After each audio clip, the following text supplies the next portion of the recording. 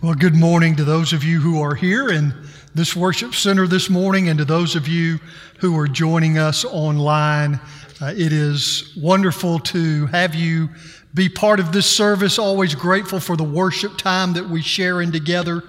We are continuing, as we have been now for many weeks, a study in the Old Testament book of Nehemiah. We come this morning to look at what is taking place in Nehemiah chapter 4. So if you have your copy of God's Word, let me invite you to take it and turn to Nehemiah chapter 4 as we look at this text together this morning. Up to this point, Nehemiah and God's Old Testament people have been making some really great progress in rebuilding the broken down walls of the city of Jerusalem that had been destroyed by the armies of the Babylonian Empire some 141 years earlier. It's important to remember that for 141 years, God's Old Testament people had been living in disgrace. For 141 years, they had been living in despair. For 141 years, they had been living with discouragement. The evidence of their defeat at the hands of their enemies had been all around them. Every time they got up and every time they went to bed, they would see those broken down walls and they would be reminded that they were a defeated people. But under Nehemiah's leadership, the people had decided and they had determined that they were going to rebuild those broken down walls. They decided that they didn't want to live lives of defeat anymore. They didn't want their enemies to control their lives anymore. They didn't want their future to be like their past. And so in chapter 3 of the book of Nehemiah, the people were rebuilding those walls. They were rebuilding their lives and they were making great progress when suddenly they come under attack from their enemies who were determined to keep them from doing what God had called them to do and to keep them from being what God had called them to be. And what happened, you see, to Nehemiah's and God's Old Testament people way back then is what happens to us as God's New Testament people today if we get serious about doing what God has called us to do, if we get serious about being what God has called us to be. That's why the central truth of Nehemiah chapter 4, the thesis statement of this chapter is just as true today as it was in Nehemiah's day, and that is this: whenever you get serious about walking with God, waiting on God, being a witness for God, whether that is with your words or with the demonstration of your life. Whenever you determine you're going to do that, you're going to run into some real and recurring spiritual warfare. Why is that? Well, there is an underlying premise to this story and the story of our lives whenever we determine that we're going to rebuild something for God. You see, whenever anything is broken, whenever anything lies in ruins, whether it's part of your own life, whether it's in your family, your church, your community, or your nation, whenever there is anything that is broken, whenever anything lies in ruins, it says that Satan has taken over that area that lies in ruin and has laid claim to that area of your life. He's laid claim to that area of your family. He's laid claim to that area of your church or your community or your nation. And you need to understand something, and here's the underlying premise. Satan will not, he will never give up 1 inch of territory that he has claimed for himself without a fight. He will not give up 1 inch of territory Whether it's in your life, your family, your relationships, wherever it may be, He's not going to give up 1 inch of that which He has claimed for Himself without a fight. That's why spiritual warfare is real. And here's the inescapable reality that goes along with this underlying premise. If you're a Christian this morning who really desires, your heartbeat this morning is to rebuild something. If you say, God, I want to be a person who walks with you. I want to be a person who waits on you. God, I want to be a person who witnesses for you with my words and with my life. God, I want to be part of rebuilding something that is broken. If you say that to the Lord and really mean it, you have just put yourself in Satan's crosshairs and you have an enemy. You have an enemy. Now, how many of us want to have an enemy? I don't. We don't want to have enemies, do we? But in this case, church, it goes with the territory. I think I've told you this before, but it really bears repeating again. As a parent, as my kids were growing up, I'm going to tell you, I really didn't have the time, nor did I have the inclination to worry about other people's kids. You know why? I had enough trouble with my own. I didn't have time to worry about other people's kids. Well, you need to understand something. Satan is not like that.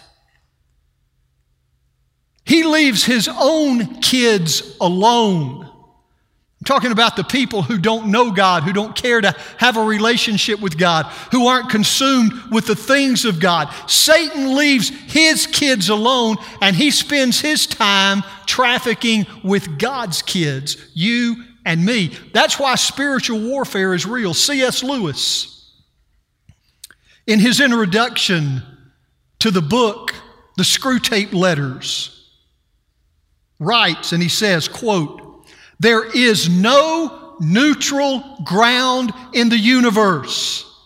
Every square inch and every split second is claimed by God and counterclaimed by Satan."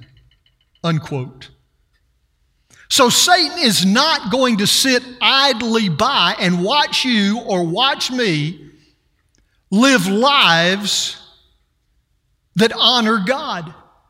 He is not going to look the other way, unconcerned, while we try to take territory that He has claimed for Himself and reclaim it for the kingdom of God. He's going to fight you and He's going to fight me with everything He's got. Now, there is a verse that is not on your message guide. I should have put it there. That's one of the bad things, I guess, about having to have a message guide in early.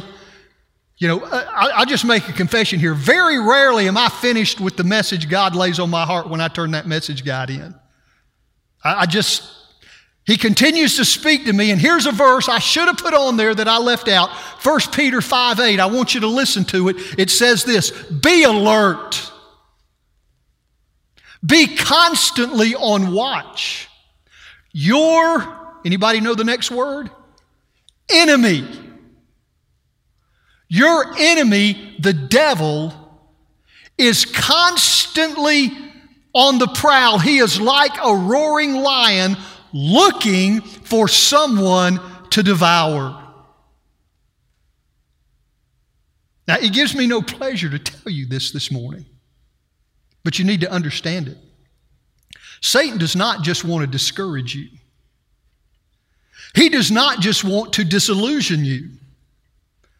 He does not even just want to defeat you. He wants to devour you. He wants to destroy you. He wants to destroy your usefulness to God. He wants to destroy your testimony if he can. He wants to destroy the future God has for your life. And he is always on the prowl. He is always looking for ways to do that, probing for some area of weakness, looking for that lapse of vigilance. And he has a lot of ways to do that. And we looked at some of those last week. I've got them on your message guide again this week. We talked about how Satan uses ridicule and criticism. He will bring people into your life to make fun of you, to mock you for wanting to take a stand for God, for wanting to repair something that's broken in your own life or in your family or in your community. He'll question your intelligence. We looked at a lot of things he'll do there. Then, if that doesn't work, he'll bring organized opposition against you. He'll get more folks coming together to pressure you. He'll bring temptations in front of you. He will work on your mind. We're going to talk about that some next week. And if that doesn't work, he will move to open warfare. He'll bring people and circumstances together to actively oppose you, to do anything that he can. Those are the schemes of Satan, and we spent a lot of time looking at that progression last week in the first 11 verses of Nehemiah chapter 4. Those are the schemes of Satan. But we sure don't want to stop there. I don't want to be accused of one preacher of whom his congregation said, well, he led us down into deep water and he left us there. I don't want to do that. And we don't want to keep our focus on the schemes of Satan. Yes, there are such schemes that Satan uses to defeat us, but praise God, there are resources God makes available to us so that we can be victorious in this battle against our enemy. Aren't you glad? It reminds me of a story of a little girl who was talking to her father. She's probably 5 or 6 years old. She was sitting on her father's lap and she looked up at him and she said, Daddy, is the devil bigger than I am? And he said, yeah, sweetie, he is. And she said, well, Daddy, is the devil bigger than you are? And her father said, honey, yeah, I'm afraid to say that he is. She sat there and she thought for a little while. And then she said, well, Daddy, is the devil bigger than God? And her father said, no, honey, he's not. And a little smile went across that sweet little young face, and she said, well, you know what? Then I'm not afraid of him. You see, the purpose in understanding the schemes of Satan is not so that you'll be afraid of him. It's so that you'll be prepared for his attacks so that you can use the resources God has made available to you to defeat him. And so here's the first resource, and this is the only thing we're going to look at today. I could probably spend several weeks just on this one thing, but we're going to focus on this one thing today. Here's your first resource in your battle against Satan. Remember the Lord. That's it. Remember the Lord. Now you think, well, gosh, preacher, that's a letdown. That wasn't what I was hoping to hear. Listen to me. This is a tremendous resource. And this is what Nehemiah and God's Old Testament people turned to first in their battle with their enemies. Look at verse 14 of Nehemiah chapter 4. This is Nehemiah speaking, and he says this. When I saw their fear, and they were afraid, when I saw their fear, I rose and I spoke to the nobles and the officials and the rest of the people, and I said, do not be afraid of them. Watch this. Remember the Lord, who is great and awesome. Let me tell you something funny. I don't mean funny ha-ha. I mean funny tragic. One of the first things and easiest things to forget when we're trying to rebuild something for God is God. I don't know why that's the case, but we have this amazing tendency to say, you know, I've got this problem that I'm dealing with. I've got this temptation that I'm trying to overcome. I've got this struggle in my life. I'm trying to rebuild part of my life or my family or some relationship. And so I'm in this battle, And I've got to figure out how to deal with this. I got to figure out how to overcome it. I've got to figure out how I can get victory over it. Well, let me tell you what that kind of thinking does.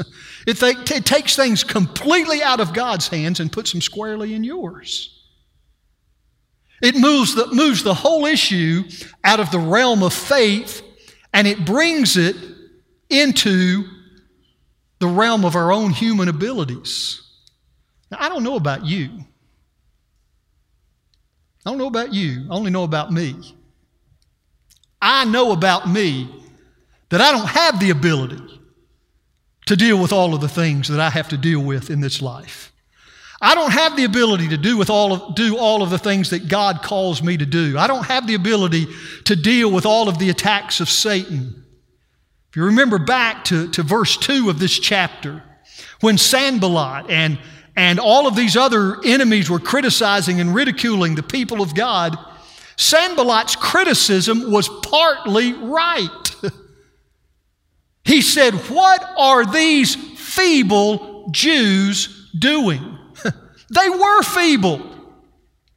They were feeble. They didn't have a lot of power. They didn't have a lot of resources. They didn't have a lot of skills. Most of them did not know one single thing about rebuilding broken down walls, especially massive ones like the city of Jerusalem. If you remember from chapter 3, we saw that there were jewelers and perfume makers and department store clerks working on the walls. These people were feeble. They were trying to do something that was absolutely beyond their ability, but they were doing it. And they had the walls halfway up. Why? Because they remembered that they had a resource that Sanballat and Tobiah and the rest of their enemies did not have. They had a God who was great and awesome.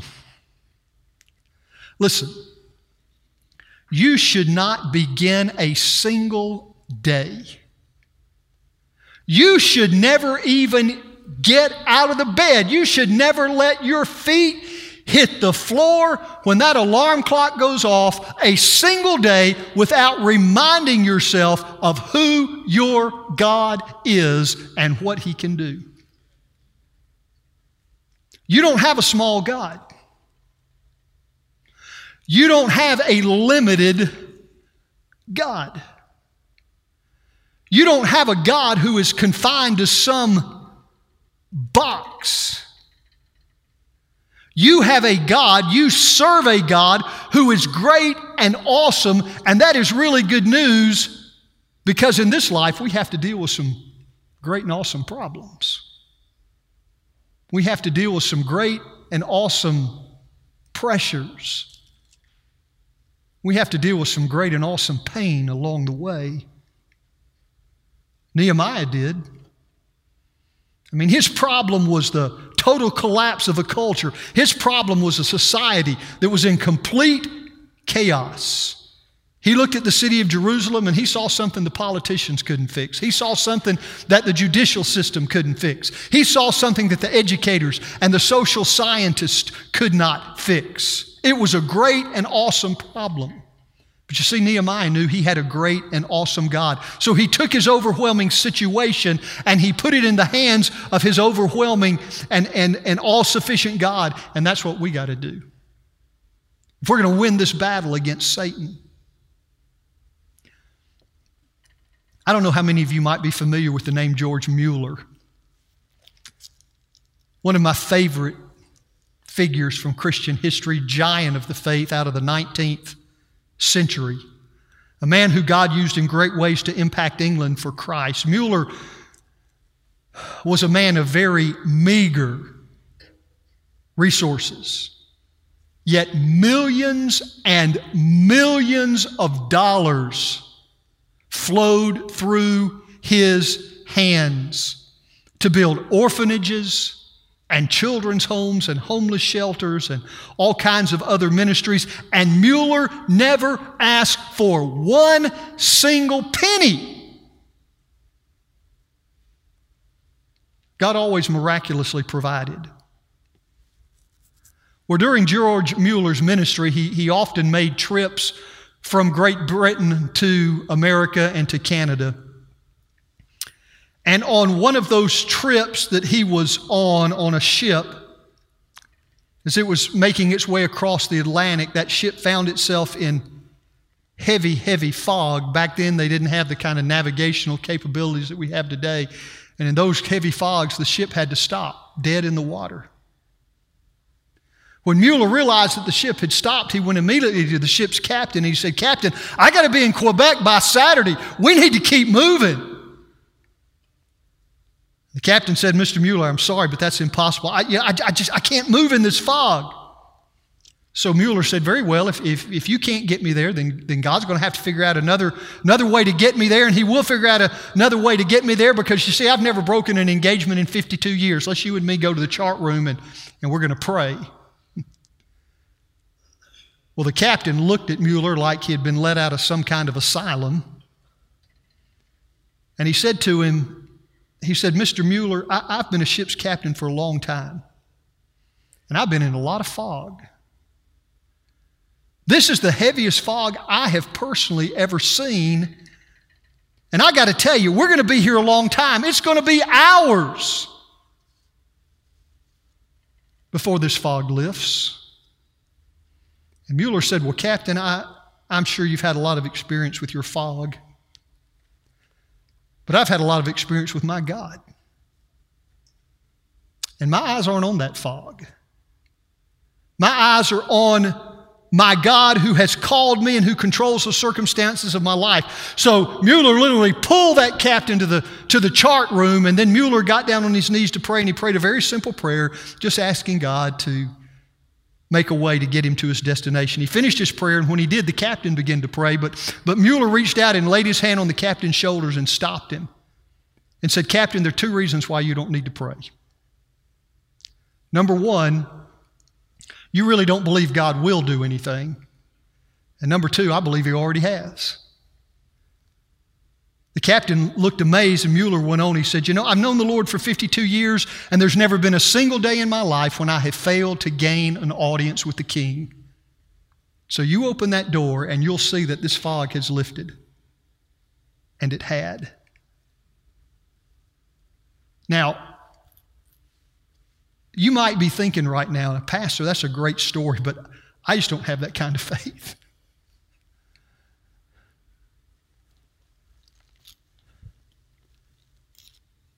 Yes, you do. If you're a born-again, blood-bought child of God, yes, you do. I want to remind you that Jesus did not say you needed a mountain-sized faith in order to move a mustard seed. He said, all you need is a faith the size of a mustard seed, and you can move mountains. You see, the issue is never the size of your faith. The issue is always the size of your God, and too many of us have a God who is too small. What I mean by that is that we come into a worship service like this, and we talk about God, and we sing about God, and we pray to God on Sunday, and we leave here thinking we've accomplished something. But when we get out there, when Monday rolls around, we don't really believe He's sufficient to deal with our pressures and problems and the obstacles in our lives and the attacks of Satan. And so we try to deal with those things ourselves, and we end up disillusioned, discouraged, defeated. We got to learn to do what Nehemiah did. We've got to learn to remember we have a God who is great and awesome, and He is on our side. Surely you remember the Old Testament story about the 12 men Moses sent out to spy out the promised land. You remember 10 of those spies came back and they said, this promised land is great. It's just like God said it was. Incredible, but we got a problem, you see, because there are giants in the land, and we look like grasshoppers compared to them. So we got some bad news for you. We can't do this. The opposition is too great. The enemy's too strong. But it was Joshua and Caleb who came back and said, you know what, if the Lord is pleased with us, He'll lead us into this land. He's promised it to us. It's part of His plan for us. Don't be afraid. Don't let the enemy win this thing. Keep your eyes on God. He'll fight for us. We can do this. But the majority opinion prevailed, and you remember God's people never got to the promised land. They spent 40 years cutting circles in the desert. They died there because their eyes were on their enemy, not on their God. Don't do that. Don't measure yourself against the size of your enemy. That will defeat you every time. Measure your enemy against the size of your God. That's when you'll have the faith to step out and do what God's telling you to do. That's when you'll be able to rebuild whatever it is that God is calling you to rebuild. That's when you'll be able to fix whatever it is God's calling you to fix, whether it's in your own life, your family, wherever it is. Very quickly, I want to point out one other verse to you, 2 Corinthians 5:7. The Contemporary English Version reads this way: we live by faith, not by what we see. We live by faith, not by what we see. See, the Christian life, brothers and sisters, is a life that must be lived by faith. And having faith means more than just believing God is powerful enough to get you to heaven. It also means believing God is able to lead you and take care of you and enable you and empower you to live victoriously right here on earth. So you live in that reality and you do what God tells you to do, and you're obedient to His word and you're obedient to His will, no matter the opposition, no matter the attacks of Satan. Some of you are thinking, that is so hard. The opposition's so overwhelming. The enemy is so overpowering. Again, preacher, I just don't have that kind of faith. You know, you exercise that kind of faith you exercise that kind of faith all the time. If you just think about it. When you get sick, let's take this for an example. When you get sick, you go to a doctor whose name you cannot pronounce. He gives you a prescription you cannot read. You take it to a pharmacist you do not know. He gives you a medicine you do not understand, but you take it. Why? Because you have faith that your doctor knows doctoring, and your pharmacist knows medicine, and those little pills have the ingredients in them that will relieve your symptoms and cure your sickness. You don't understand how any of that works, but you take the medicine. Right? That's faith. And you act on that kind of faith all the time. How many of you have ever flown in an airplane? Brother, that's faith. That's faith. People ask me a lot of times if I'm afraid to fly because I fly a lot. I'm slowly closing in on 1,000,000 miles. I used to fly a lot. I hadn't flown a lot recently. None of us have, I guess. But people ask me if I'm afraid to fly, and I'm not afraid to fly. One of the reasons why I'm not afraid to fly, because other than my faith in God, is my faith in the pilots who are sitting in that cockpit. You know, I trust this is not their first flight. I trust they know what all those dials and switches are for and how to use them.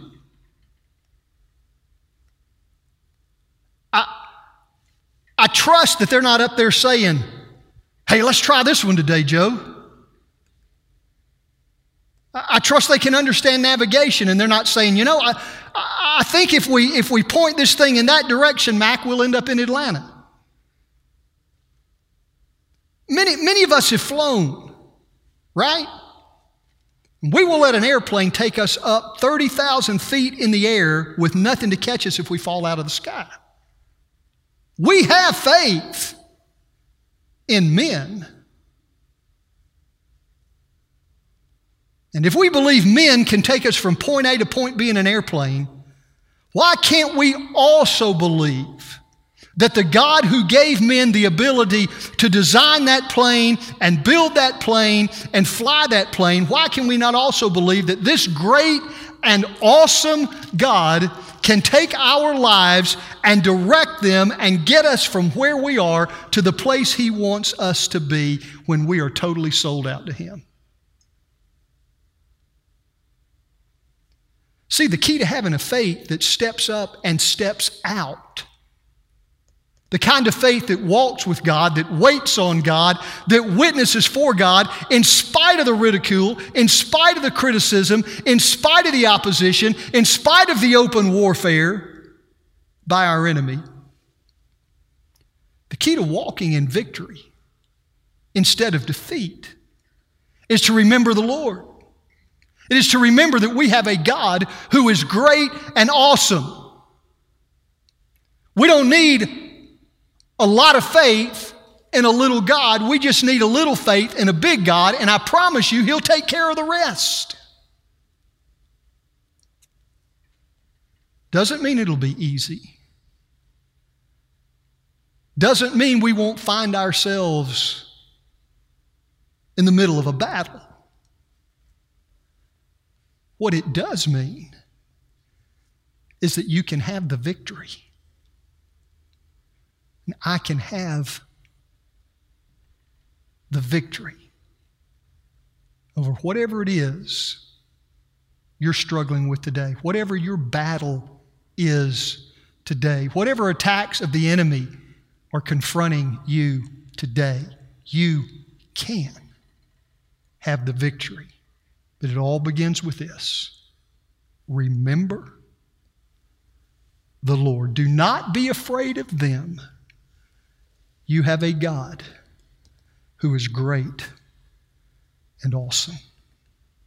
Pray with me. Heavenly Father, we thank You for these moments that You've given us together this morning. And we know there's a whole lot more that we can look at and will look at in this chapter, but really none of the rest of it makes any sense, nor will it help us if this is not our starting point, if this is not our launching pad.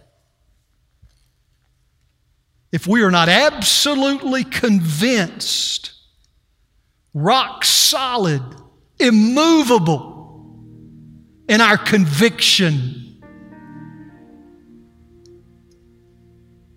that we have a God who is great and awesome,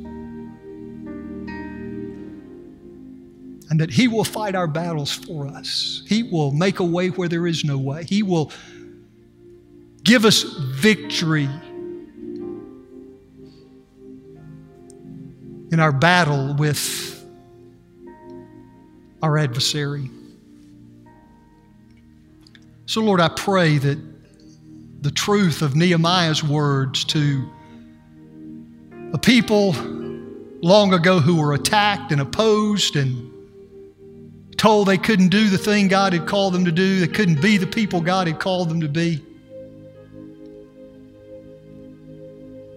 They began to rebuild again. They began to move forward with even greater commitment because they understood that You're a great and awesome God.